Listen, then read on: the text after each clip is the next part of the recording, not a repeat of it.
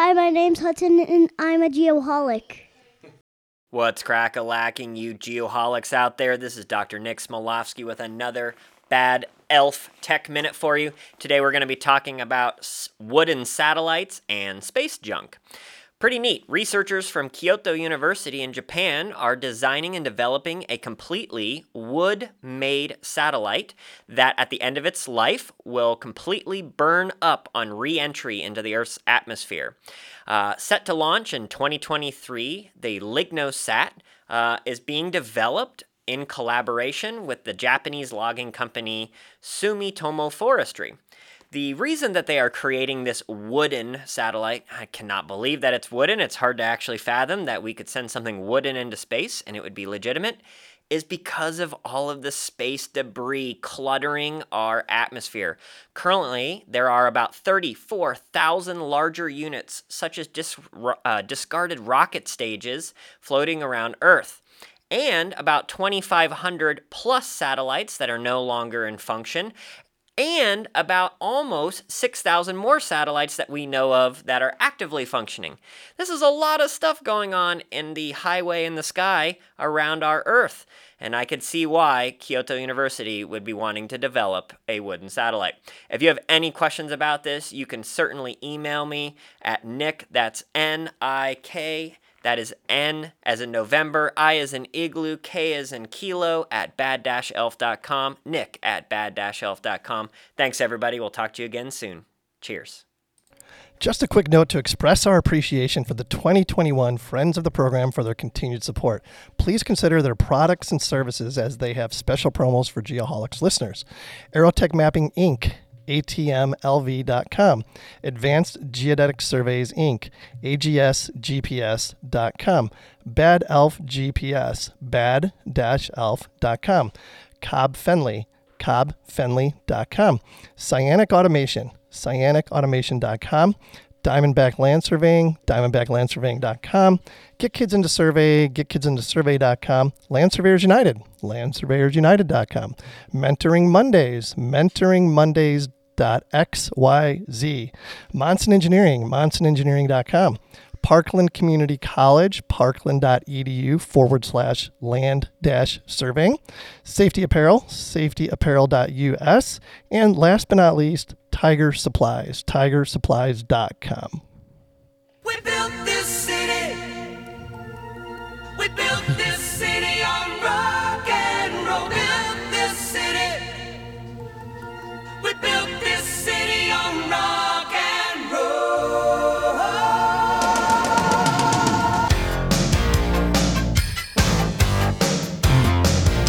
Perfect song for this episode, boys. You'll see what I mean here in just a few minutes. Happy Groundhog Day, everybody. I know when this gets out, it'll already be past Groundhog Day, of course, but we have to recognize it. Welcome back to the Geoholics. What about that movie? You guys seen that? Oh, absolutely. Great movie. Classic, right? Classic. One of my favorite lines was, and I wrote this down because I could not remember all this. The line was, I was in the Virgin Islands once. I met a girl. We ate lobster, drank pina coladas. At sunset, we made love like sea otters. That was a pretty good day. Why couldn't I get that day over and over and over? It does sound like a good day. So awesome, yeah. So anyways, we're glad you're with us. This is episode 68. Shoots, what you got for 68, buddy? This is an obvious one. Jaromir Jagr. Yeah, 1990, the fifth overall pick to the Pittsburgh Penguins. And that was after 2 years of playing in the Czech Republic professionally. He's a member of the Triple Gold Club. He's got the Stanley Cup, Ice Hockey World Championship, and an Olympic gold medal. Oh, wow. 1981 to 2001. He's one of three people to win the Art Ross Trophy, the leading scorer in the league. Who are the other two? Lemieux. Yep. Gretzky. Of course. Boom. It's that easy. He's in the Czech Ice Hockey Hall of Fame, and he's still currently playing for his hometown team in the Czech Republic. How old is he? Do you know? I don't know. He's got to be 44. He was like I have no great when he idea. was still playing in the NHL, so. He might be Tom Brady's age. He had when I was reading up on him, there was one of the years where he was injured and they dragged him out for a few shifts just so he could play in the playoffs and stuff. So awesome. He's near the end, but that's definitely a Hall of Fame career. Yeah, for sure. Well, January came and went in the blink of an eye, which is crazy how fast time is flying. Lots going on with the Geoholics already this year. I'm super excited. A couple items I want to make note of. Be sure to keep an eye open for details about our next virtual hospitality suite, which is going to be next Thursday, actually, the 11th. And it's going to be the second Thursday of every month. You can put that on your calendars, 5:30 to 7 Arizona time. This month's host is Trent Keenan and Diamondback Land Surveying. So I'm excited to see what he's got to say. He actually sent us a package of stickers. I'll have to show you the stickers. It's awesome. Glad to hear he's a good guy, though. He's a good guy, yep. And what do you think the odds are he'll be drinking Old Elk whiskey that night? I would put Just about 100. Yeah, I was going to say I've got- 99.9. Yes, minus 400, no, plus 700. Yeah, hammer yes there. Hammering the yes Yeah. on that Oh, one. yeah, All right, absolutely. all right. Well, we recently teamed up with the folks at Surveyor Connect, which is pretty exciting. Wanted to mention that. If you don't already know, they're another value-adding online community for surveyors. Check them out at surveyorconnect.com. And finally, just one more thing, just a social media reminder, be sure to follow us on Facebook and Instagram, subscribe to our YouTube channel, and join our LinkedIn group.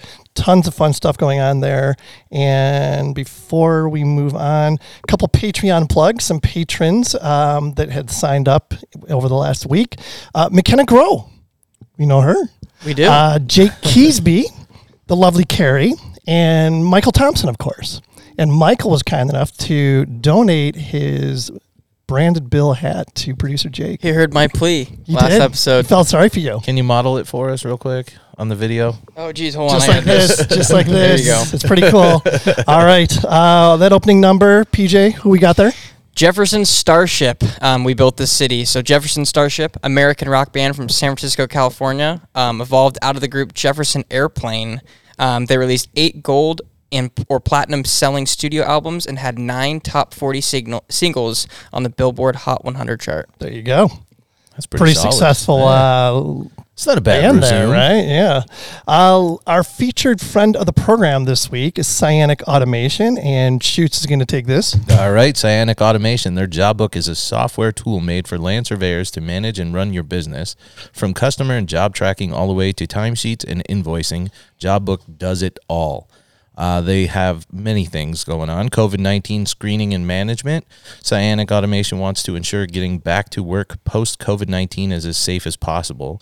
They designed the questionnaire to work with any mobile device. It is short and straightforward, while the app is simple, user-friendly, and an elegant solution to minimize exposure risk. Companies and employees can both use this tool to continue with their everyday tasks and ensure peace of mind. Next up is customer and job management. They work with you to customize your customer relationship management module to fit your requirements. They design the software to work with your processes and ensure that your specifics are met. Man, oh man, I'm having a rough time. Every time you look at me, I get a little distracted. I have that effect on people. I know, it's getting me. Timesheet automation. They work with you to customize your timesheet module to your specificities. That's a tough word. Specificities and requirements. They design the software to work with your processes. The final product becomes an extremely user-friendly, straightforward, and elegant solution. They can design your HSE system. They work with you to customize a health, safety, and environment HSE module that fits your organization. They design this software to work with your processes and fit your requirements, not the other way around. Cyanic Automation strives to improve human productivity and fulfillment at work. Visit cyanicautomation.com to find out more. Shoots, you earned your paycheck this week right there. I'm exhausted. Now That I'm was going to awesome. take a nap. Good job. Good job. All right, time for our weekly pod word. So this is Ooh. our first episode of February. Okay, I don't want anybody to be confused. So the pod word for this episode is automation. Makes sense, I right? would've Goes said along. Cyanic automation. I was going to guess groundhog. No, that would have been a good one too. Is that one word? I don't know. I think so. If you're talking about the animal, right? Could be, yeah. You're not, groundhog, the animal's just one word. I think so. I think you're right. We could have used that, but Nah, let's not automation. confuse. Automation. It is. Automation it is. So we have to draw for our January listener prize. So You got to shake the hat in the camera so everybody knows it's legit. how's that? All right. That'll work. There you go. Let's see who we got here. Ooh, a former guest of the program. No. Yes, Who is Mr. it? Indiana Gooch. Oh, he's gonna love this. Zach Gooch. I love it. All right, Zach. Congratulations, Yep. Mr. Gooch. Congratulations. That'll be a $100 Amazon gift card coming your way. So I'll be sure to get your email address and have it sent to you that way. So next month, for all of our loyal listeners, we'll be giving away a watercolor self-portrait painted by Connie Barrett. Check her out on Facebook. She's doing some really cool stuff, focusing on surveyors. And I was really excited when she agreed to donate a personalized painting to the Geoholics podcast. So that's going to be a really cool gift next month. So it pays to listen, I guess, is where I'm going with this. And we're still not eligible. No. No. If you want one, you got to pay Connie. How do I know, Connie? All right, let's catch up with the boys. PJ, what's up, man? All right, I want to make this super quick, but I have to touch on this. I know we talk about football all the time. Obviously, Super Bowl this weekend on Sunday. My Kansas City Chiefs, very fittingly, today, 1 year ago, February 2nd, Kansas City Chiefs win Super Bowl, LIV. So, going to run it back this weekend, and super excited. We talked a little bit before the show about Baby GOAT, a.k.a. Patrick Mahomes. So, excited to watch him and take home our third Super Bowl. A little cocky there, but had to. We'll see what happens. Well, how confident are you? We talked about this bet last week. What are you thinking? I'm in on everything. You're in on it? I'm in on just anything. a Lego set versus Pink Whitney. All yep. right. But if they cover the line, is the ISS on the table? Nah, I can't do that. That's too much. That's too much. Hudson was very excited about the possibility. You can't of that. talk me into that. I said one. maybe you can borrow it and then give it back to him after you build it. There you go. To go off of what Jake normally talks about, that SpaceX stuff today. That was cool. I was watching it and then it exploded, and immediately I'm like, oh shit. And then the guy comes on with the calmest voice. He's like, this is just This is a good thing, Yeah. yeah. He's like, we got all the data. It's just a test. And I was like, you are so much calmer than I would be at that job. Well, it's so funny too because it literally, I mean, they just launched those things like nothing, and even in the frame of where it crashed, you can see the 10 ready to go, and it's going to go up here in a couple of months or something. So those things are so disposable that one crashes, they get what they need, they load it up into the next one, send it off, and they just it's like almost like steps, ladders getting to, and it's just crazy. Any idea what they were looking at today? Well, today was the high altitude one. Okay. It was like turning it vertical, horizontal, and back. Well, they to did that vertical, before, and but now it was just at a higher altitude this time. I don't quote me on this, but I think it was 8 kilometers or something. Gotcha. And just a real quick note, I hope our video is better than NASA's. It was awful. I was on NASA's, and it was like a phone shaking. Yeah, it was terrible. I was driving me nuts, so I had Yep. to switch over to the SpaceX one, and Yeah. it was professionally done, NASA doesn't have the budget we have. apparently. The hard part with the SpaceX stream with these ones is they go live 3 minutes before it starts. So you got to be sitting, you have to know it's coming. Yeah. Or they just I think flip it on. Biden already made the cuts there. in Well, NASA. and we're gonna, First thing to go is the camera. yeah. our camera work's going to go downhill because Jake's going to leave to take over Bezos' spot. Yeah. I suggested him for the job. Oh man, I'm concerned about my Amazon stock right about now. It'll be fine. See what happens. What about you? What's up? What's up? Speaking of stock, am I the only one that lost money on AMC and Nokia? GameStop? Just about broke even. I had about broke entertainment even. costs. So note to self: 1, don't take stock tips from PJ. I knew you were going to say this. Two. The same guy that I made a whole bunch of money on Penn, and you go, why aren't you telling me about this stuff? So I tried to get you in. If anything seems too good to be true, It probably it is. freaking is. Yeah. Don't fall for it. That's a saying that holds true. Exactly. Yeah, for every person that made $1 million or whatever these stories are, there's a million suckers like us who lost money on it. So it's got to come from somewhere. We just gonna got in say. a little bit too late in the game. That's Yeah. it. That's it. All right, let's move on. Safety apparel, safety share. Shoots, what you got? I got the top 4 areas of injury on construction sites: falling, being struck by, caught in, or electrocuted. Those are the top 4. To avoid falling, just a couple of quick tips about each one. Falling, wear personal fall arrest equipment and set up a perimeter protection. Struck by, wear high visibility clothing. Never position yourself between moving and fixed objects. Caught in, never enter an unprotected trench 5 feet or deeper without a protective system in place. An electrocution, locate and identify utilities before starting work and maintain a safe distance away from power lines. Use ground fault surge protectors. Really good. Hey, I Good tried timing to on that, tailor too. it to, the guests. Yeah, perfect. Well done. And to go along with that, the of course the Starship or Jefferson Starship song was "Built This City." Tonight's episode we're calling Construction Staking 101. We've got a couple guys with us tonight who have been doing construction staking oh my gosh, for what probably combined 50 years. I have no idea, but I'm going to let them introduce themselves. And if you guys would just give us your name, how long you've been serving, who you work for, what you do, and here's the funny part, what your autobiography would be called. So, Brandon, I'm going to let you go first, buddy. Oh, well, Kent, you said earlier, what did we say before the podcast about it's the true meaning of life is making friends and adding value. So now I just realized Jake and I can't be friends because I'm a 49ers fan. So last year was brutal, a great year. And then Garoppolo just wasn't the guy I thought he was going to be. But anyway, one pass. Anyway, Brandon Jones, I've been graduate high school in 94, was going to go on and be a math teacher or a civil engineer, but dodged that bullet. And when I had got my associate's degree, grew up in a little town in northern Arizona, and I worked for Navajo County, the Public Works Department, got on with the survey crew in the summertime job and fell in love with it. And I moved out here in 1997 from Holbrook, Arizona is where I was living, and got on with Stanage and Truitt Engineering right before they sold to Agra and then AMEC. And anyway, just worked my way up the ranks. Became a partner of a firm in 2003 and became licensed in 2009, took over the department, and just recently resigned from that company and started my own business, Benchmark Surveying, here in October of last year. October of last year. That's awesome. Everything going good on that? You staying busy?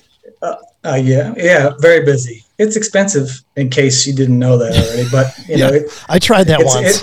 It's the managing of the peaks and the valleys. It's like, shit, we don't have enough people to. What are we going to do tomorrow? It's that's how construction is. But I think that's one of the things we've got callous to, is that it's very cyclical. Yep. Usually, when you're worrying about work at noon, by 4 o'clock, you don't have enough people for the next day. So that's so true. So true. If everybody had like 3 of our next guests on their payroll, they'd be fine. Tell us about, no, before we go, Brandon, what's your autobiography going to be called? Wow. I think you spoiled that one on me too quick, but it's probably, I don't know. That's okay. Well, what's the last thing you ate? What about high stakes? That's a good one. I'm very nostalgic. I was out in the field, and it reminds me. So I stopped by to get a soda, and there was a Vienna Fingers, which are like the cookies. Yeah. And I don't know why. I don't even remember the last time I had those, but maybe then it's nostalgia. Maybe that's There you go. I love those things. Jason, tell us about you, man. I started surveying in 1997 back in Illinois. Started off as an instrument operator. Built my way up in the construction field. Had a real good mentor back in Illinois at V3.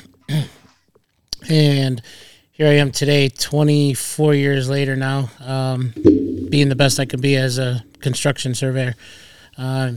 Basically, I just, what do I do all the time? That's just strictly putting in sticks in the ground.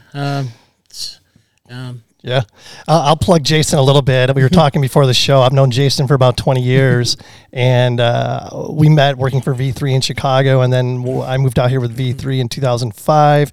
Jason came out here and helped on a couple projects, some big staking projects with us, and just always stayed in touch. Previous firm we were both at, Bowman. Yep. Jason's still at Bowman. And we were needing somebody bad. And I'm like, okay, the best construction staking party chief I know is Jason Rogers.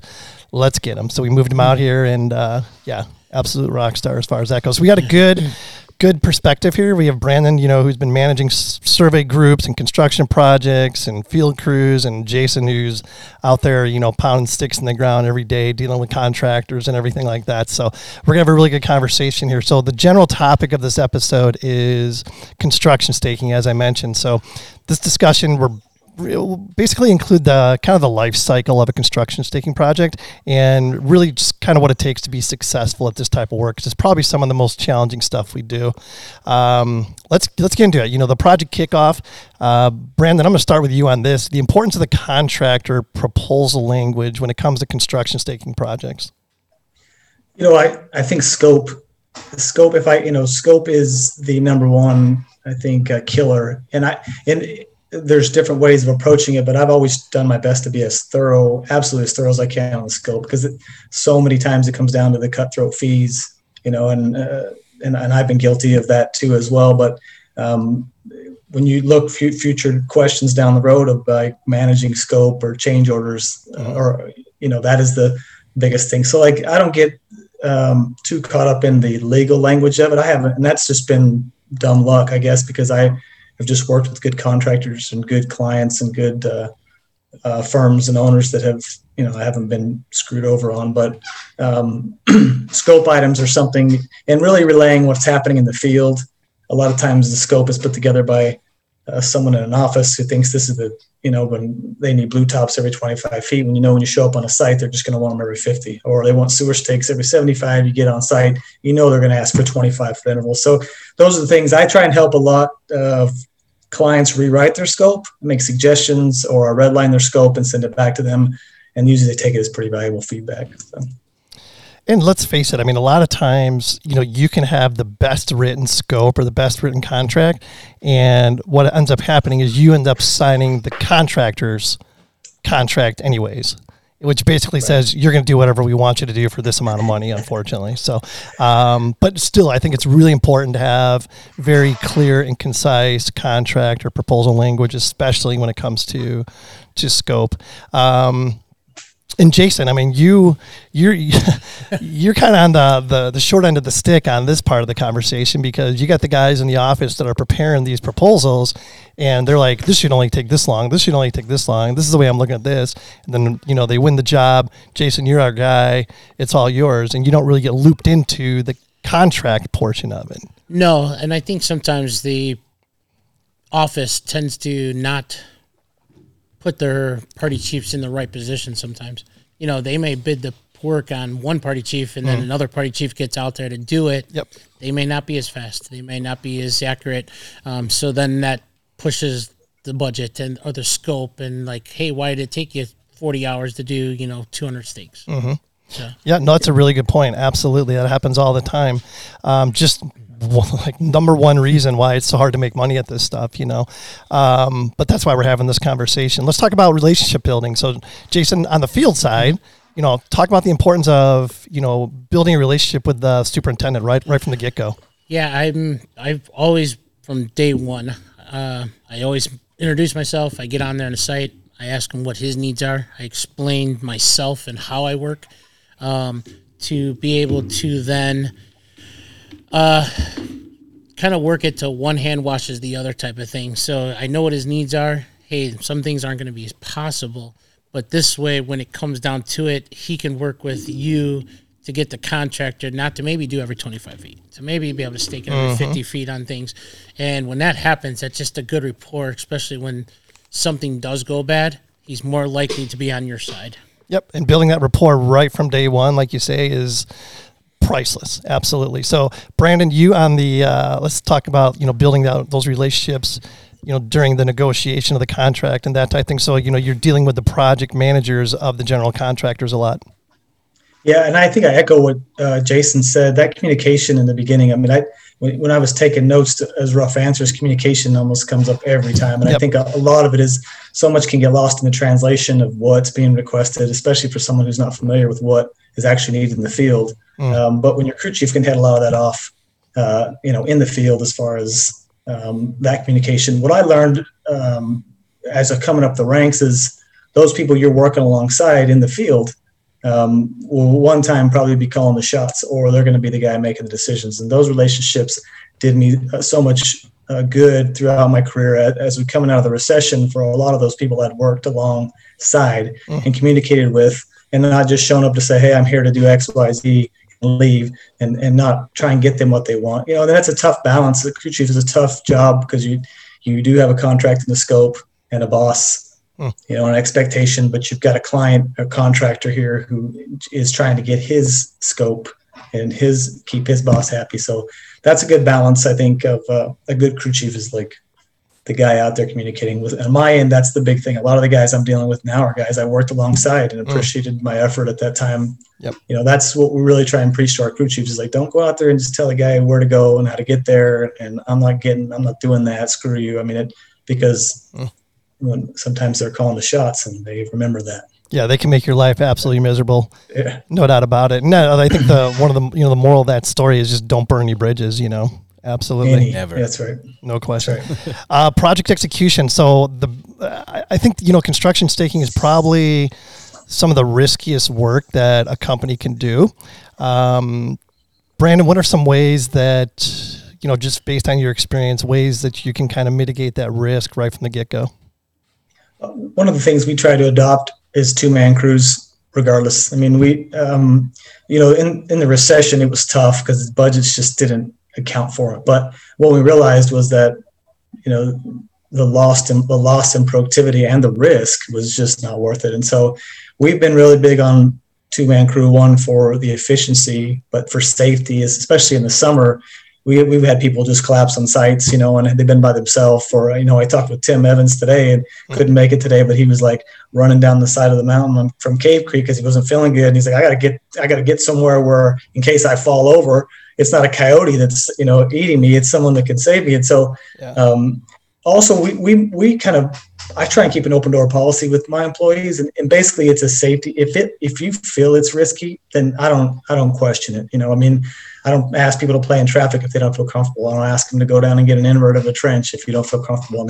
There's ways around that stuff, and a lot more people who are less concerned about safety that are willing to take those risks. But for me, I am a family guy, and I know everybody else is a family. It's like get home. So it's very much I don't question if you don't feel safe, then that's good enough for me. Yeah, for sure. That's kind of like that stop work authority.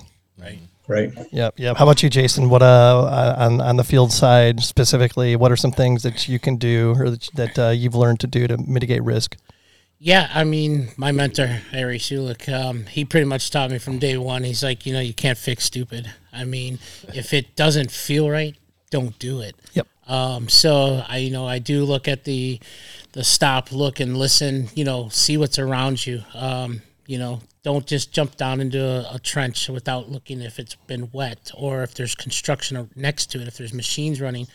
You just never know. It's always being alert. The main word is alert. Yep. If you're not alert, that's how accidents are going to happen. No question. Situational awareness is absolutely key. And something else I want to bring up here is having 2-man crews. Absolutely. Huge believer in that, especially on construction side or when working in public right away. The thing is, both of you guys have been doing this for 20 plus years. You get it. You inherently know what to look for because you've been doing it for so long. Lots of times you might be paired up with a young guy who's really there just as a second set of hands that you need to also be looking out for. Sure. Yeah, I agree with that.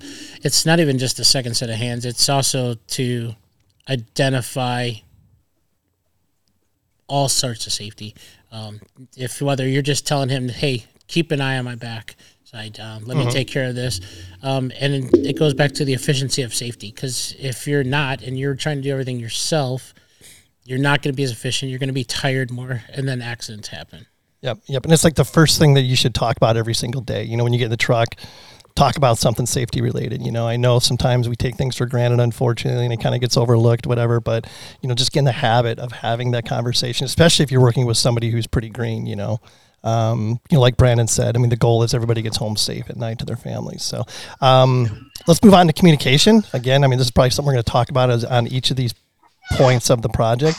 But, we talked about communication, with the superintendent. And one of the things here is, again, going back to, when we prepare these proposals for these projects, we're taking, in most cases, a perfect scenario in mind, but that's never the case. There's always changes, always unforeseen, hurdles that need to be overcome, blah, blah, blah. But lots of times, I think the superintendent is either going to make or break the project for you, because if that superintendent is not really good at his job, maybe he's new to that role, whatever, that makes your job or our job really, really difficult.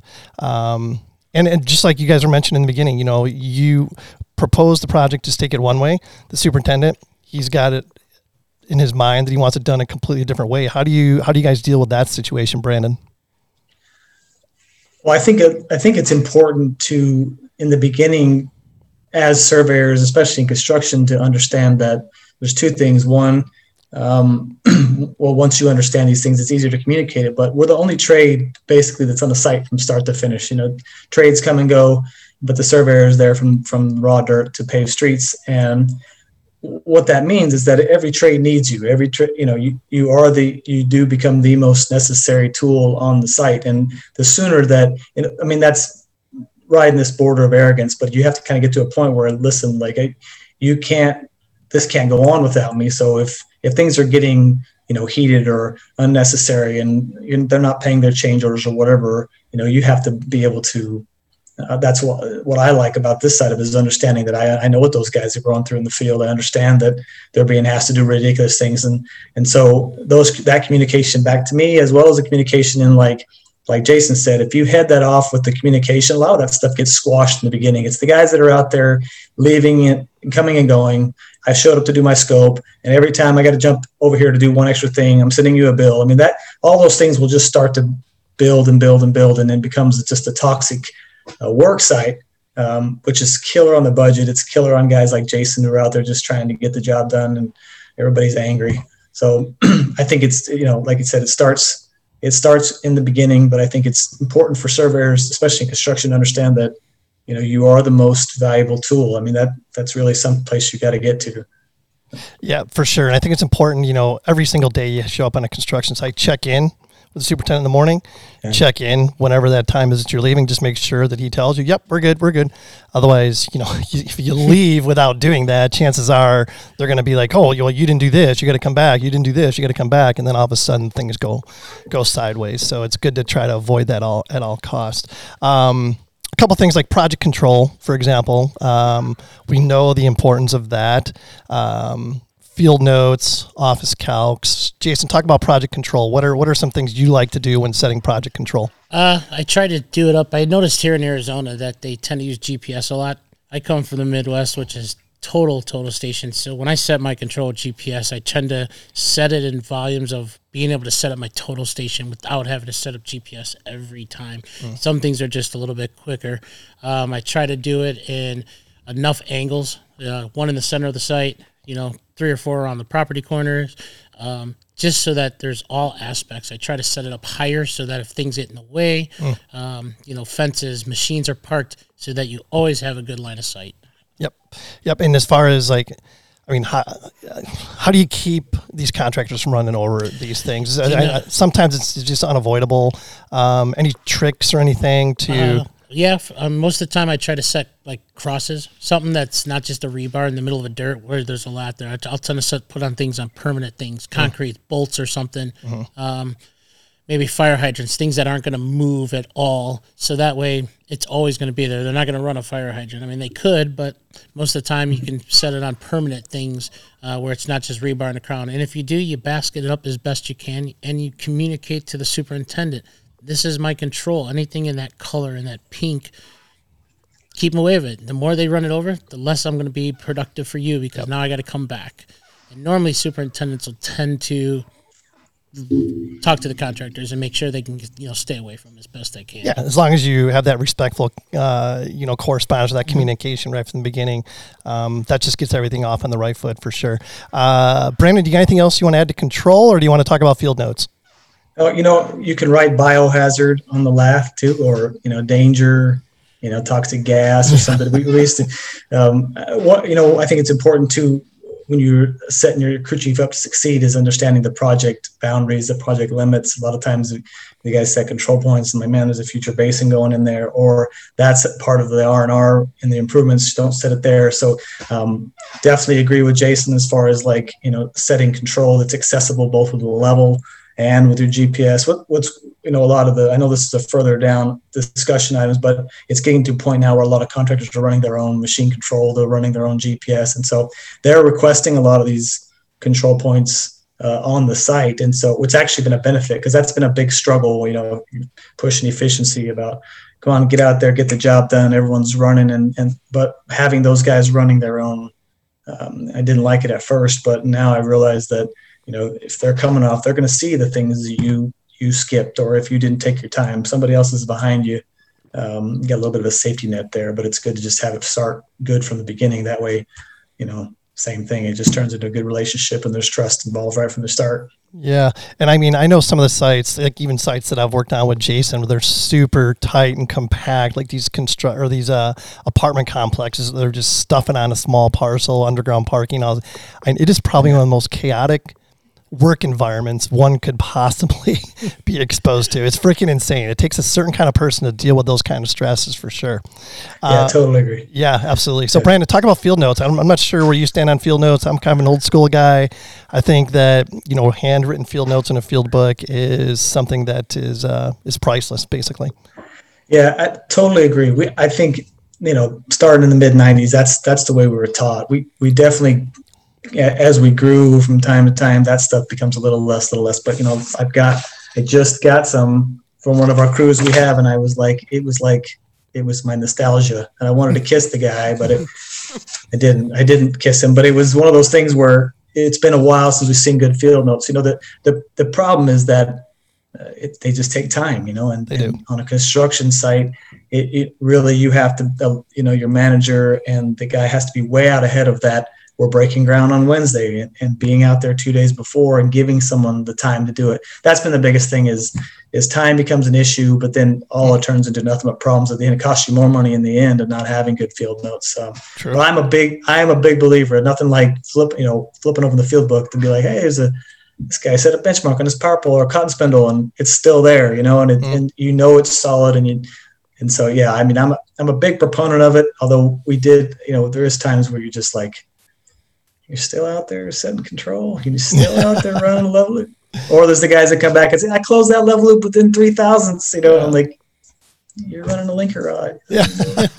It's always done. Yeah.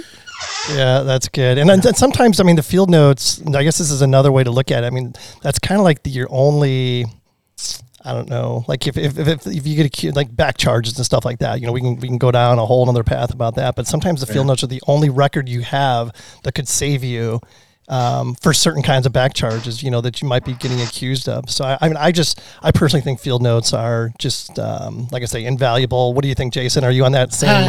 I think for some of it is, but some things it's not. I think with all the technology we have today, the data collector is always, your job file is going to give you every record that whatever you did. So if you stake something wrong, you can download that job and it's there. Now running a level circuit, all that, your station setup, what you set up, your HIs, that's all field stuff that's going to be good. But if it's, hey, a manhole got staked wrong, that's going to come back to your TSC3. That's going to come back in your job folder to be able to see that, which you would be able to see. What about what you can't track? I guess you can. I've got, when I was doing a lot of construction staking at Bowman, in my mind, I was almost getting to the point because CYA, it's like you were doing, CYA was what you were focused on every single day because these contractors are just like nitpicking you. Anytime something's wrong, blame the surveyor. I'm like, it almost gets to the point where this isn't tracked in the data collector. What you write on the lath, cut 4.35, that's not tracked in the data collector. So you never know what's getting written on the lath. So I'm like, it's almost getting to the point where you got to take a picture of every single freaking lath. So if they come back and accuse you of something, you can be like, nope, here's that lath. This is what was written on it. That type thing. That is tough. You can't, you definitely can't control that. Because most of the time that lath is gone. Yeah. Yep. But if you had a picture of it, you'd have that to fall back on. What do you think, Brandon? Am I crazy? Well, I think it's all a good theory. But you're right. It's always something we always battle with that. And I think a lot of it is even with the pictures. We've had notes of literally like, here's the stake. Oh, you just made that in your truck before you walked over here. It's just never ending. Even with field notes, even your data collector file, the guys are going to think they don't know enough about the technology to understand that I didn't just recreate it. It has a timestamp on it, et cetera. But we got to the habit of like, hey, cut 435, and then we wouldn't leave the stake until it was repeated. We had an instance where we staked a bore pit, was probably 30 feet deep on an asphalt, a 10 and a 15 foot offset on asphalt. There's no elevation change, or maybe 100 between the two. The guy busted it by a foot. Well, when they covered the 10 foot offset with dirt, and used the 15. And of course, which one do you think was wrong? The 15-foot offset was wrong, right? Of course. Dug down, bored the sewer line a foot off. And so, but I mean, even running out there and sweeping it off and was like, we found it. Like, hey, this is like, well, you had one that was wrong. Unfortunately, that's what. So I mean, even though we had proof that, like, guys, if you see a discrepancy, say something. That goes back to even the communication, like Jason was talking. If you build that rapport with those contractors and you answer the call of stress of like, hey, something's not looking right. Because the first time they say it doesn't look right, and you tell them, stop bothering me, they don't call you anymore. They build up for your stakes. But having those good relationships of like, hey, Brandon, something's not looking funny, and making it your first priority to get out there, only to find, even if you find out nothing's wrong, those guys will continually appreciate that because they're trying to keep moving and stay productive too. They don't, But then again, I've seen head walls 12 feet in the air because they missed a standpipe stake, a standpipe next to it. They got switched around and built this head wall. I wish I had a picture of it. Driving on the road, it was 10 feet in the air, head wall for an irrigation, because one stake for a standpipe, it's supposed to be 10 feet in the air. Was got, and there was a stake that said it, but it was the wrong one. But at that point, it's like, you drop a stake, like you said, you get a picture of it, but standing over here on this nail now, it's the same, just in the wrong position. So, no, it's absolutely so frustrating. You mentioned it. I mean, and absolutely golden rule. If you establish those relationships right from the get-go with the curb guys, with, all the subcontractors on the site, and if they see something wrong and they like you, they're not going to hesitate to, ping you and be like, hey, Jason, Brandon, whatever. I think the stake's wrong. Give you a chance to go out there and fix it. Nobody's perfect, Yep. No, and I think that when I was running a crew, that was a lot of like, here's my number, call me for questions. Don't call me for scheduling. That was always a big no, committing to things before. I didn't know what was going on for everybody else, but that opening that line of communication, and it meant for some phone calls I couldn't do anything about really, but at the same time, they knew I was trying, and there was I was extending my olive branch to them, and they appreciated it. Yeah, I'm kind of with you, Brandon. I'd rather them call me first than my boss first. If there's something wrong, call me, because he don't need to deal with that first. Call me first. Maybe I can remember in my head.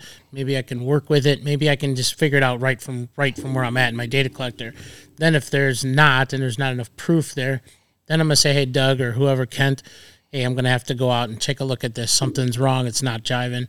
Versus them just going and building it or calling the office and then, you blowing a gasket first. Yeah. Right. No, absolutely. Totally agree. Let's talk just a little bit about, office calcs. I don't want to spend a ton of time on this, but I think, again, this goes back to communication. You got the guy in the office who, has never seen the site before. He's just in there, snapping coordinates on offsets, blah, blah, blah. Again, I think it's important that, Jason, for you, an example, it's important that you have open lines of communication with whoever's doing the calcs in the office and be like, hey, I need this. I don't need all that. Just give me this, and that's all I need. Yeah, I definitely agree. I mean, we've came a long way, like you said, with technology. We don't need every point calced for us. With technology, we can just create our lines. We can do our own station offset. Give me the center line. I'll pull the offsets in the field, and it's quicker. Sometimes it's way quicker. Mm-hmm. So. Yep. But you get those guys that are literally, let's see, Michael Plummer, what was his name that we had on here? And he's like, you got these guys out there that are just simply appliance operators. They don't know what they're doing. They just go out there with a point sheet and coordinates in their data collector, and they're just setting points. They don't know why they're doing it, but they're just doing it. Yeah, I call them button pushers. Appliance operators. We've all seen it, right? And it's a dangerous place to be, that's for sure. Obviously, when in the heat of the battle, you're always looking for ways to be more efficient. And I think we've actually already probably, beat this one into the ground. It just boils down to having those open lines of the communication with the superintendents and everybody else that's involved with the site. If you are constantly communicating with them, that's going to save everybody headaches. Like lots of times, I know, Jason, we've had this happen a number of times where somebody would call and be like, I want you to stake, whatever, this section of curb. And then you go out there and it's like they aren't even close to being ready to stake that section of curb. There's dirt, there's this, there's that. Those things can be avoided. Would you agree? Yeah, I agree. I think definitely I try to ask before I leave the site, what's next in your line? Yeah.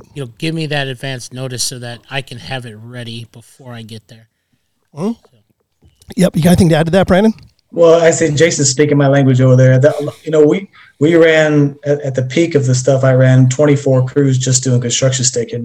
We had 2 CAD operators. So, I've been interviewed. I have interviewed at places they got more CAD technicians than they have survey crews, and it's like, don't call anybody. It's fine. You don't even need your calculator. And to me, that's doing a disservice to the guy in the field who's trying to make a career of this and needs to learn. But we provide support, and some things are necessary. But like I said, if you're calculating a 2-foot offset for everything and you get up there, it turns out 2-foot off doesn't work, and they need a 5-foot offset, the guy's got to figure it out anyway. So we're big on providing office calcs with minimal control and sending them out with a set of plans. Listen, that was a big eye opener for me, recognizing everything, as silly as it sounds, was perpendicular and parallel. Very simple and nothing you couldn't do with a right triangle. Once you understand those simple concepts, you just need some center line control, or you just need a few property corners. And so we're big on providing that support when it's needed. And I always will challenge them to say, you really need this? Why don't you think about it for 10 minutes and then call me back and see if you need it? And a lot of times the callback is, hey, I got to figure it out. I just did this and this and this. And we're big on pushing them. Hey, make a decision in the field, and then let's talk about it. Because chances are they're not going to construct it in the next 30 minutes. Well, sometimes that's the case, but chances are we can get out there and but give them an opportunity. That's how you learn. And then, just being big on plan reading is so important, I think, for these construction guys. Yeah. Yep. Absolutely. Let's talk about the qualities of what makes a good construction staking surveyor. What qualities do you think those folks possess? And Jason, you go first. What does it take to be good at what you do? It definitely takes a calm mind first. You have to be calm. You can't go out there and just with everybody attacking you and be able to try to just gung-ho on everything. Yeah. Second would be being able to see differences, find differences, to be able to know when something is wrong. If your calc in the field is different than what's in the office. So quality, he has to have quality. He's got to be, I think, quick thinking as well. Those are probably the 3 top that I would have to say that has to make a good party chief. And he has to be able to show efficiency. He's got to be efficient. He has to know when he can have that tolerance of error versus when he has to be exact right on. Yeah, really good point. Really good point. Brandon, what do you got to add to that? Yeah, I think obviously communication, like we said, we beat that to death. But I think the calmness Jason talked about is very important. And I think that's a lot about when I was thinking about this topic, is that it becomes the black sheep because it can be such a rough, it's just a rough industry out there. But it's only as rough as you make it. I think a lot of the communication is, you get up there, it's probably going to be a war zone, especially those apartment complexes. A lot of times we're like, I got out there and they're asking for this again, and this pile is over here. And I'm like, that's a construction site, that's what we learned real quick, is that, you're just either bred for it or you're not. I've made a living doing construction staking, and even though I feel like it's been the black sheep of the surveying industry, you're not a surveyor, you're a construction staker. And that's always drove me nuts. But I think I wanted to kind of be that crew chief in the beginning that was kind of different than everyone. He wasn't the guy he wasn't the drug addict. He wasn't the guy who was in and out of there and didn't want to do the things that helped the project move forward, was on there to do his job and to leave. And so that's one thing. The other thing is making decisions on the fly is very important. I think for us, being well-rounded and understanding when you're doing rough grade on a site, you have a set of tolerances, both vertically and horizontally. And that's the biggest thing I think that the crew chiefs for construction staking don't get enough credit for, is that you literally can leave one task on one job site, drive to another, and you're staking concrete or you're staking building corners, and everything you just did is completely different. It's different equipment, it's different tolerances, it's just different procedures. And so for a new guy, they're just like, we're just slamming hubs in here? Nope. Get the tacks. What are those? Nope, we're doing this. Nope, measure it again, measure it again, measure it again. And I think that makes a good chief as someone who's well-rounded enough in the skills to understand that you got to know what your tolerances are, what your offsets need to be, offsets right looking upstream. Just understanding how a site's going to get constructed, I think makes a good chief, because it saves a lot of the calls, and I don't know what to do in this case.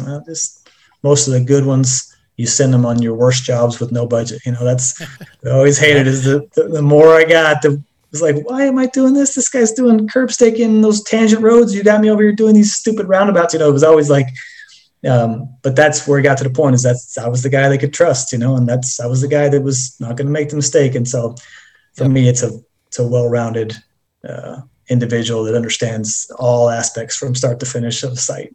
So the better you are at your job, the harder they make it for you. That's what I hear. Yeah, so. and it's just, I mean, I would be with the guy with the tangent stuff. Yeah. No roundabouts for me. I think, I agree 100% with everything you guys said. And the bottom line is, you got to take pride in what you do. I mean, whether you're staking, curb or rough grade, it doesn't matter what you're doing. Take pride in what you're doing. And a lot of the stuff that both of you guys described comes from experience and comes from having good mentoring. Jason, you mentioned your mentor, and I know who your mentor was, and he set you off on the right path. He taught you things right, in the beginning of your career. So it's important for guys like you and Brandon to mentor that next generation for sure. Yeah, it's very important. Ken, I was just going to say that when you said mentoring, that's another thing we struggle with is, guy when they come back and say, hey, this guy, couldn't get him off his phone all day. Well, if that was me, my mentor would grab my phone and throw it in the trench, grab a shovel full of dirt and bury it. Or if I was breaking hubs, he run over and kick my bucket and hubs would scatter everywhere. I have to clean it up. And, and that's a little extreme. Yeah. And I was luckily had thick enough skin, but just the understanding of you guys got to keep everyone engaged, and that because they end up being button pushers, because the second, and this, especially in this current market conditions, the second they run that GPS, someone's giving them a truck and keys and calling them a crew chief and sending them out there, and I think they're missing a lot of that. We used to say, hey, you need to swing a hammer for 6 months first, because there's an art to that, and you can't teach anybody how to swing a hammer until you've completely learned how to swing a hammer. So I don't want to use the buzzword hazing, but maybe a little bit of ribbing is what a little bit, nothing inappropriate or dangerous, but just a little something to keep them honest. Yeah. Let's switch gears a little bit and talk about project controls. Brandon, talk about managing scope creep, schedule, and budget. You're the man in charge now, so. Well, scope creep, I think is, again, it's communication. My relationships currently in this new venture are with people that I feel comfortable with. One, I know their scope because I wrote it for them.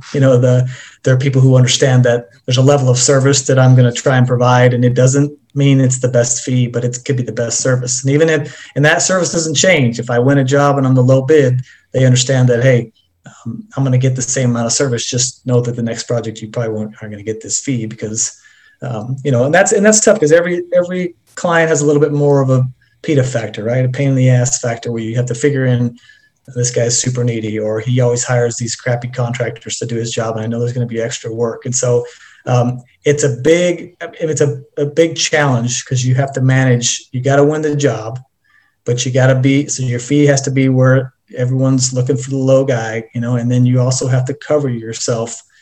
So what I try and do is ride that fence and not be the cheap guy with the cheap scope and look to make it up in change orders, because it's all I hear is bad stuff about constantly being changed with, oh man, I got another back charge. I had to go across the street to stake a property corner, and it was just one, and I got a $600 charge. The guy was out there, it didn't take any time, So we do a lot of things like that, and they don't get billed for it. And so that when I do send the change order, somebody understands that, hey, this was legit staking, or it's the communication up front. So I try and lose, a lot of times a home builder will have a project superintendent on site, and he wants everything to go through him. And so the contractor will get this list of things, and then he'll call me, and it's like the whisper game, right? You go around the circle, and by the time it gets to me, it's not exactly what he wanted, right? So it goes back to Jason, like you said, being the communicator in the field. But if it looks like it's an out of scope item, or it looks like it is extra, I don't even march out there until I've got approval with somebody. And I'm not big about sign this, need approval. It's more just a conversation of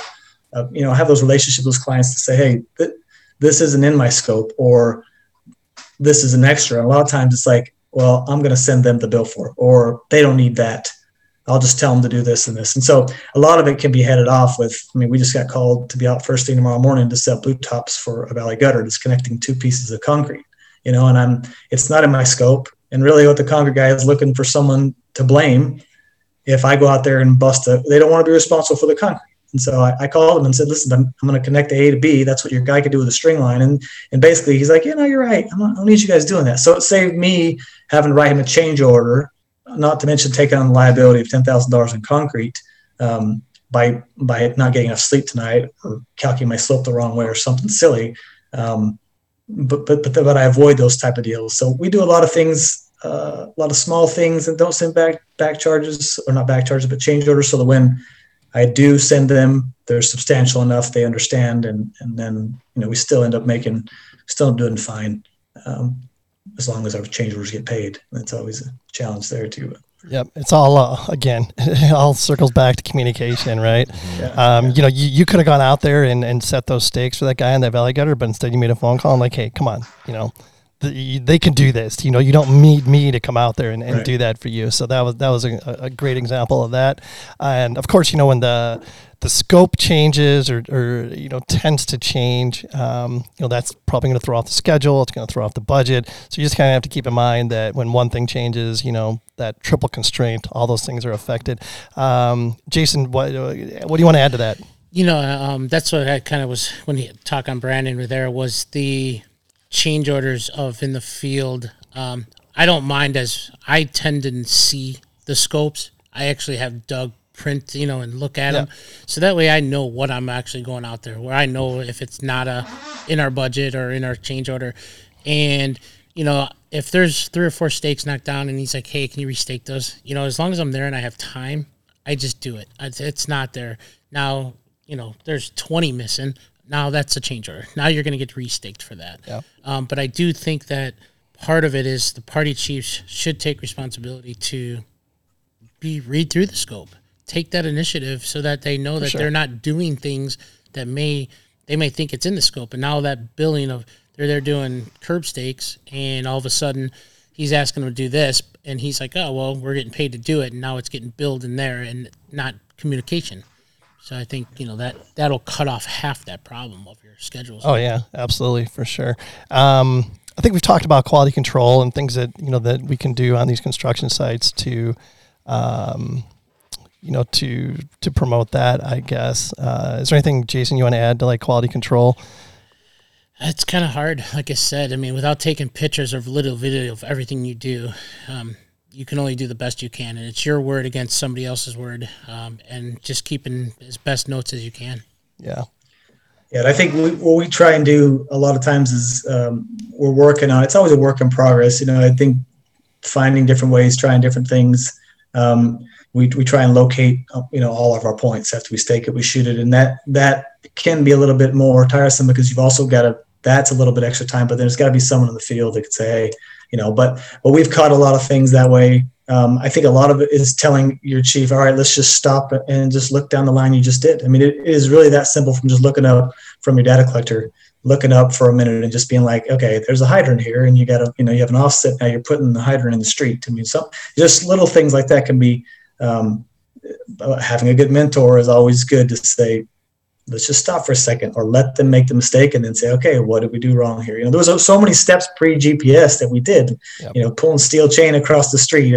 Just all these things that were assignments, going over level notes on the drive back to the office that are hard, because people just feel like it's, they don't understand it. And I think the volume of work we get going, sometimes it's like, it's a few $1,000 to buy this and buy that. Well, you start tarnishing the relationships. Back charges are expensive, but it also raises the red flag of, your abilities and your crew's abilities. And then that affects hey, you got a job, sure, but do they really want to deal with that again on the next job, Yeah, no doubt. You mentioned, back charges. I don't want to spend a ton of time on this, but they happen, unfortunately. And hey, we're all human. We all make mistakes. Sometimes we get hit with back charges, and we just have to take our medicine on that stuff, But it's I think unbelievably valuable to accept responsibility. Like if a mistake is made and there's a back charge involved, you just got to you got to be accountable for that. Yeah, completely agree. And I think that's, I could tell a story about a very expensive one that happened a few days before Christmas years ago. And we're literally standing on the side of the road, looking at a half mile of concrete that had the first layer of pavement down that was 3.5 feet off at the end of it, and so into a dirt field with future improvements of who knows when it's coming down the road. We'll probably just get topoed and a taper. I mean, it was all these discussions of like doing the right thing, just on a new client. We just picked up this client and it was first big job with them. And so I was just like, man, and literally like Christmas, I mean, this one ended up being north of $100,000 for us because we just couldn't, it was a claim, but it was as simple as just not checking in at the end, and that was one of the things that was a painful discussion because we met with the town about leaving and the town said, nope, it's not per plan, rip it all out. I mean, it was just, anyway, but if I look back now, that was probably 5 to 6 times that amount of work that we ended up getting, and that's a big picture look at it. Right. I mean, and that's the quality of a good crew chief too, is like, man, this one's on me. I get it. And that takes a lot more, but it's easier for a manager to say, hey, let's learn from this. Let's talk. Let's get everyone together. What happened? And it's not to throw you under the bus or make an example of you. Let's discuss this and how do we avoid this? What could you have done? What would you suggest? And a lot of times the same assumptions, the same problems that you realize everyone would have made the same mistake, and so it's a feel good for them. It gets expensive. Yes. But it's on to the next job, on to the next task. You can't get too worried about those type of problems that you just never can move forward. Yep. The one thing you mentioned there, do your checks. Do your checks at the beginning of the day. Do your checks throughout the day. Do your checks at the end of the day. It could save you a lot of heartache for sure. Jason, you got anything to add to that? Yeah, I mean, I think one of the biggest things was mentor. You can make a mistake as long as you catch it, and whether you didn't catch it right then, but after going back, a mistake happened and somebody else caught it, you can catch it. You can actually see yourself now what you did wrong, and then you learn from it. Yeah, and it's just sometimes common sense is worth its weight in gold. I mean, just take a step back and look at it and be like, does this make sense? And if it doesn't, take another look at it, Yeah, I've definitely. Go ahead. Yeah, even with my instrument guy now, I mean, there's times we'll be staking curb and stuff like that, and just out of the blue, I'll be like, fill 2 feet, and everything's been like fill 4200s or something, and he'll be like, huh? Yeah. Did you say that right? Yeah. I mean, and it's so you're like almost testing him? Yeah. That's just funny. A little bit, just because then it makes him realize and pay attention to what I'm talking about. Well, then he's paying attention. Exactly. For sure. I love that. That's the hazing, I guess Ryan's talking about over there. But we actually put a benchmark on the tailgate of our truck, and we would tell the guys, hey, anywhere we go, we got a benchmark, and so same thing, we would put the rod on your foot. I mean, there's always ways to say, or it's upside down, because you see people doing a lot of hand waving, like everything's just going too good, something's got to be wrong. And so I think those are the things that that's the mentoring aspect of things. I think that there's always something to look at, there's always something to check. This mistake that happened, there wasn't really anything down there, but there was a hydrant. The hydrant was in and it was right, and if he'd this should be 20 feet right, let me just go over here and check it, we would have caught it in it. Just like that. Yep. It happens, right? It is, as long as you don't make the same mistake over and over again. You got to learn from those mistakes. That's the key to that. Right. So project closeout, as-built are always an absolute pain in the ass, let's face it. I'm curious what kind of things you guys do to make that not such a pain in the ass. Jason, what about as-built? Try to just keep up on them in the beginning. While you're out there doing something, if you have that time and it's already put in, there's curb already in, there's hydrants or water valves in, and you're there and you're staking the curb and the hydrants, shoot it as you're going. Just kind of collect it as you're going. I mean, it doesn't take very long to take one shot while you're out there. Yeah. I found that's helped us at Bowman a little bit, just to kind of just staying on top of it. Yeah. And that also, I mean, that's in a situation where like the same party chief is going back to that job and nobody else is going back. Once you start mixing in a bunch of different party chiefs, things kind of go off the rails a little bit, unfortunately, unless there's amazing communication and amazing field notes and that type of thing. But I totally agree with that. And one other thing I end up doing is I take my plot sheets, I highlight them in different colors. Yeah. This has been as built on this such and such date. This has been done on this such and such a date. That way it keeps record where if somebody else does go out there and they have the folder, they can open that setup of points and they can say, okay, he already staked this. Now it is a restake because somebody else is going out there. Yep. Yep. Good point. Brandon, what do you got to add to that? Well, I was hoping you were going to have the answer, Kent, to as-builts. I wish I did, man. I always make the joke. I pulled up crew chief meeting minutes from 2009 and topic one, and then 20 years later it's the same thing, you know. And I think it's important what Jason said is that we have this mentality is like, you know, you can think, has it been shot? The best is to just shoot it. But then we ran into the issues of we had 9 valve shots, you know, or had some guy who got crazy and shot a bunch of bends and they forgot to change the code, and then they're all valves. So that's always a challenge, and we try our best to put the same crew on every site. And that just, you know, if you're going to be in a service oriented mentality of construction, it's just hard. It's hard to be that guy who's, if you're going to be better than your competition, you can be there tomorrow, or you can be there in an hour, or you're going to take care of what they need. That becomes difficult because a lot of times it's the whoever, you know, the guy's probably got the job in his data collector, but he doesn't have a set of prints with him. So he's going to swing by and he's going to shoot. Well, the process is after that, like Jace, you know,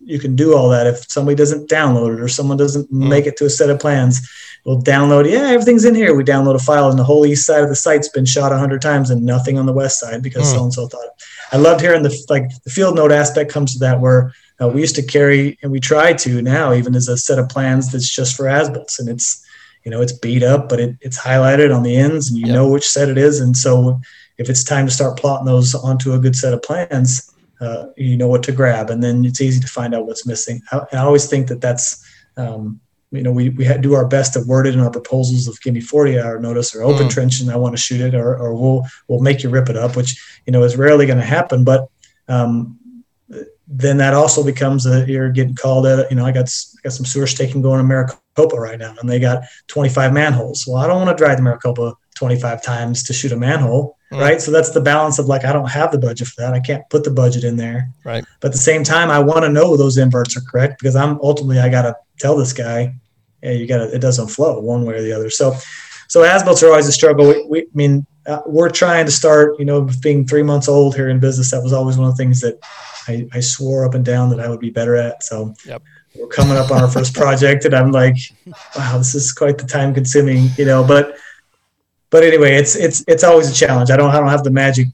If I did, I wouldn't have to be here. I would have sold that to every server. Yeah, no doubt, for sure. I mean, as-built, they're going to make or break the project at the end. You know? Well, you say closeout. Sorry, I was going to say closeout. That's it. That's the last taste. You know, that's the last taste the client has in your mouth. You know, and that's it's like we pay so little attention to it in a project, but then at the end, and you can't budget enough. Like if you budgeted enough that needed to go in the as-built, you wouldn't win any projects. No doubt about it. Yeah, and let's talk about communication when it comes to project closeout. I think it's super important here as well because you definitely want to leave that project with the client having a good taste in their mouth. So you want to communicate with them. You know, maybe even have a discussion about what worked, what didn't. You know, just have that simple discussion with them. And I guarantee you, like Brandon said earlier, you know, that's probably going to be you're going to get repaid with additional work from that client if you have those discussions. Yep, and the communication with the contractors too. I mean, I just recently had a project that was a bore on a very busy road, and he was like, "Hey, we're going to slurry," and I'm like, "I can't get out there. He was slurrying in the next 30 minutes. I'm supposed to drop everything." And so I just talked through them with, "Hey, are my stakes there? Can you see it? Can you put a tape measure on it? Give me a down to the top of the asphalt." Yep. And that relationship is there's trust involved, and then those guys, you know, so many times those become the enemy in the field with the crew chief, but yet you don't know what kind of relationship that guy has with that owner. You know, I mean, he could be the guy who makes or breaks your next project because you made him you made him stop work because you needed to drive out there and shoot it for 5 minutes instead of allowing them to go, but just opening that line of communication. So I think there's ways of going about not having to shoot every single little thing. And that's when you start developing the trust, you know, with the contractors. You can trust the word. I mean, it takes you have to verify that they actually, you know, are doing what they're saying, but at the same time, that I think the communication is important as well. Absolutely, no question, no question. Jason, you got anything else to add to that? No, not really. He hits it right on the note. I think, like you said, we're walking away for a closeout. If that superintendent can walk away and that party chief, he can say, "I want him back." Yep, that's going to win the work. It doesn't matter what the office did. Yep, it's whether you have that good rapport. That's what's going to win the work. Yep, no question. Your lifeline, crew chiefs are your lifeline out there for sure. Yep, if you if they ask you to go out for a beer, that's just a bonus, right? Yeah, right. I've had a couple after the curb staking is complete. Correct. I had a couple Christmas presents this year from some superintendents. So that's awesome. Nice. That's good. That you're doing a good job when that happens. That's for sure. All right, so we've gotten through that, kind of like the life cycle of a project. So with all of that, this is going to be a good one. So why do professional land surveyors insist on racing each other to the bottom when it comes to pricing construction staking projects? Just based on all the risk that's involved, everything we've just talked about, but yet there's still guys out there that are winning this work because they're doing it for pennies on the dollar. Yeah, I was that guy. Yeah, I was that guy. I'm not gonna lie. That was a lot of deep more on you breaths guys. right there. It Yeah. was a, Yeah. Well, he went there. Yeah, but I mean, it's probably, again, I go back to my very first statement before we started this conversation. It's probably the riskiest work that we do as surveyors, but yet we have this, I don't know why, but we just race to the bottom as far as pricing this stuff goes, But going back to everything that you guys talked about, and Brandon, you hit on it. When you get a project, like you said, you get a project with a new client, you may have, bid it low to get the work, right? Totally respectable. I get that. But throughout that project, you're going to build enough value with that client that the next project, they may not even go out and price it out. You're going to get it because you provided a good service. They're going to be like, hey, give me a fair fee. You do great work. You're going to get the job.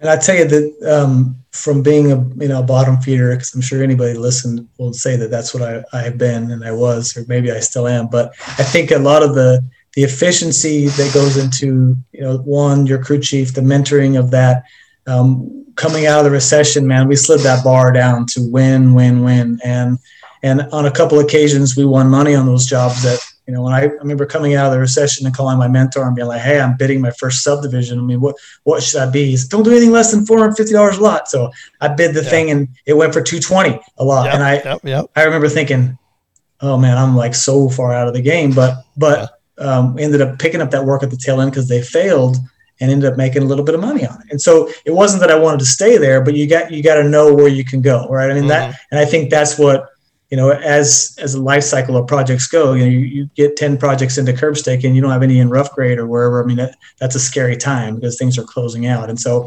I think what used to a lot of times will affect my ability is like, hey, where are we at with workload? And I think this new venture has allowed me to not have to be the local guy all the time, that the callbacks, the, hey, is your scope covered? I mean, those are all relationships that get built to have to not be there. But yeah, I mean, it's still, I just got feedback on a job that I was low by $100,000, and I look at my scope and I'm like, and I honestly feel like I could have made money on it. And so there's either a part of me that's it's the unicorn out there that I feel like maybe I think it's me staking when I was in my 20s. But at the same time, I don't have a relationship with that guy, so he didn't trust me enough. And so that's fine. I appreciate that too. Those relationships are, where you're not like, always the low bidder and always plugging you in because you're the low bidder. That's just grounds for disaster. So eventually they got to start, the overhead's going to come. But yeah, I feel like, I don't know why. I mean, it's always a race. And I feel like a lot of it has to do with just workload. Everyone just gets, we used to have a fire sale when things are getting slow. We're like, go win these.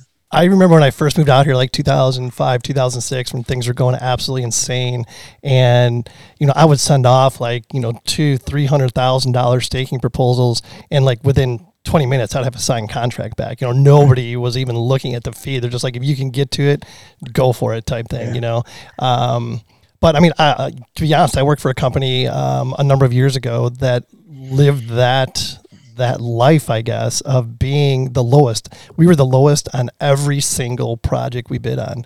And it was just like, you're continually to feed the machine. You didn't make money on any project, basically, but you were continually feeding the machine to kind of keep things going. And that is a very dangerous way to live.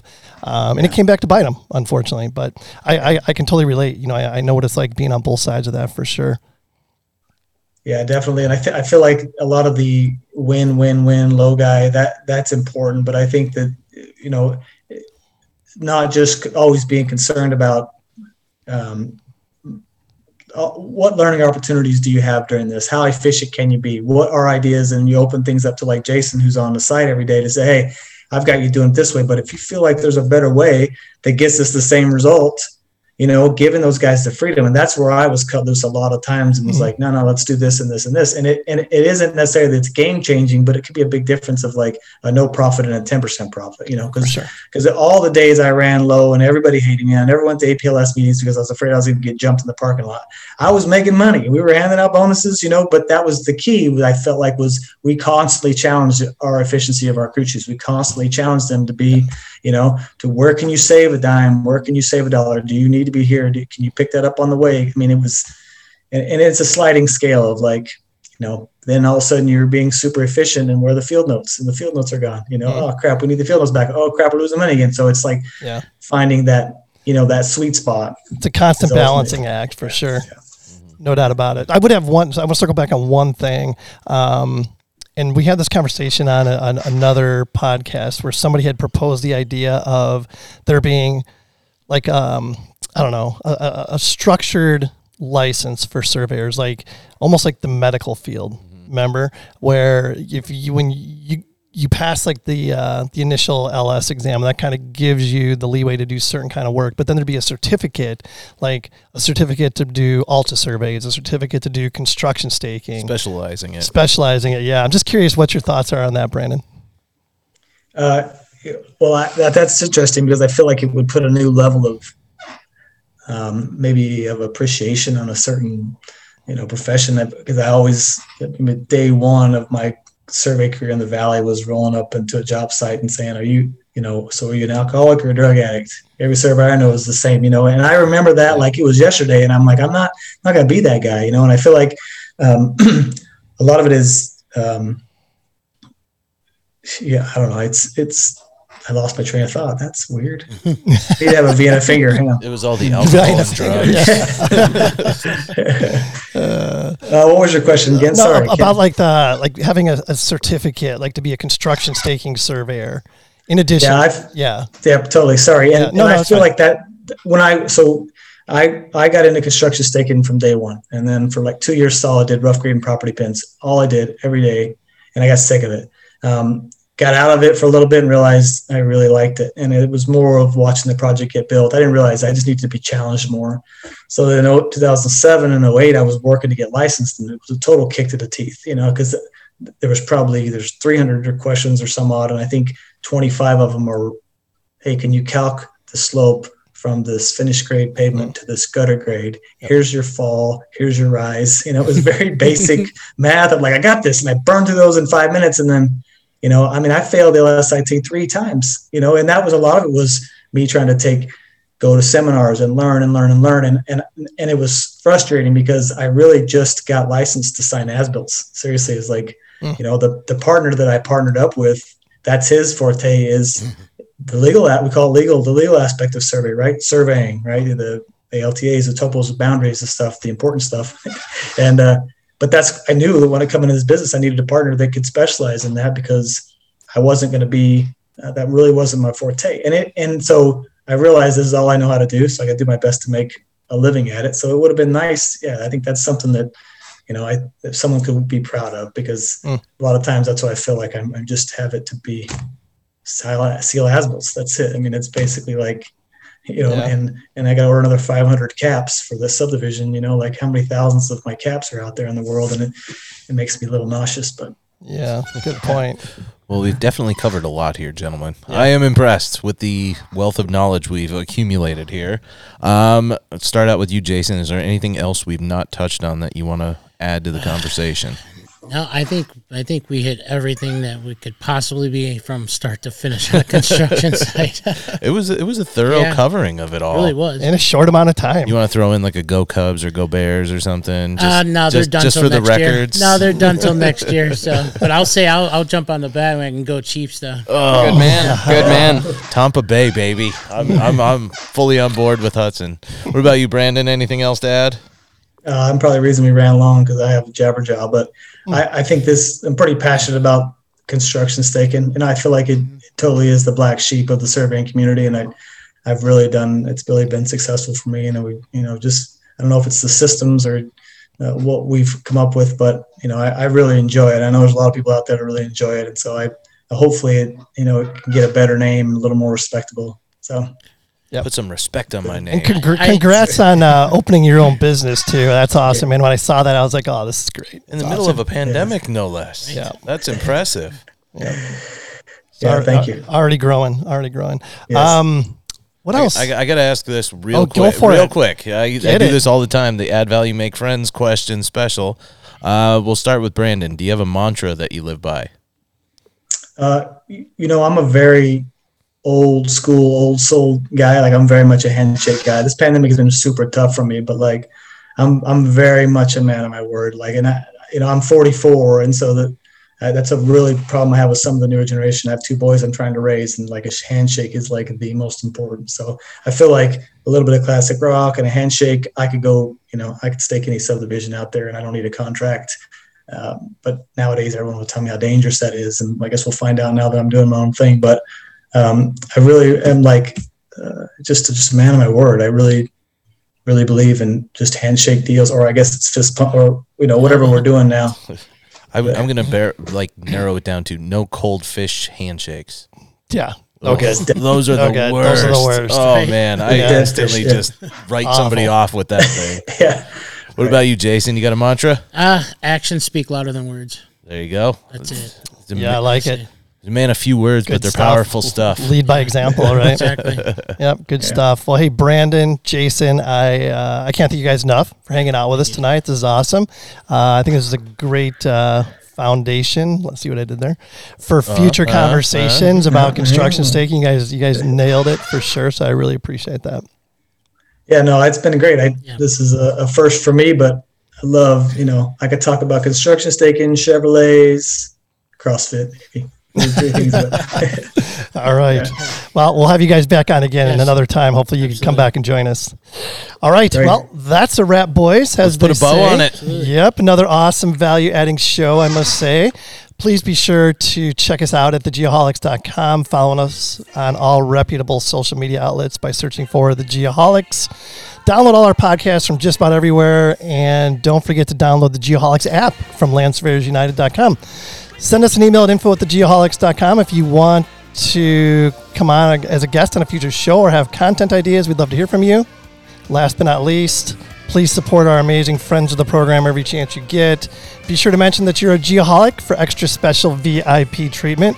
You might get asked to go to the VIP suite. Yeah, of course. Yeah. Nice. Pay it forward, add value, make friends. Jefferson Starship. We built this city, available everywhere. As always, and until next time, be safe and healthy, everybody. Thank you. Once again, thank you to our friends of the program, Aerotech Mapping, Inc. at atmlv.com, Advanced Geodetic Surveys, Inc. at agsgps.com, Bad Elf GPS at bad-elf.com, Cobb Fenley at cobbfenley.com, Cyanic Automation at cyanicautomation.com, Diamondback Land Surveying at diamondbacklandsurveying.com, Get Kids Into Survey at getkidsintosurvey.com. Land Surveyors United at landsurveyorsunited.com. Mentoring Mondays at mentoringmondays.xyz. Monson Engineering at monsonengineering.com. Parkland Community College at parkland.edu/landsurveying. Safety Apparel at safetyapparel.us. Tiger Supplies at tigersupplies.com.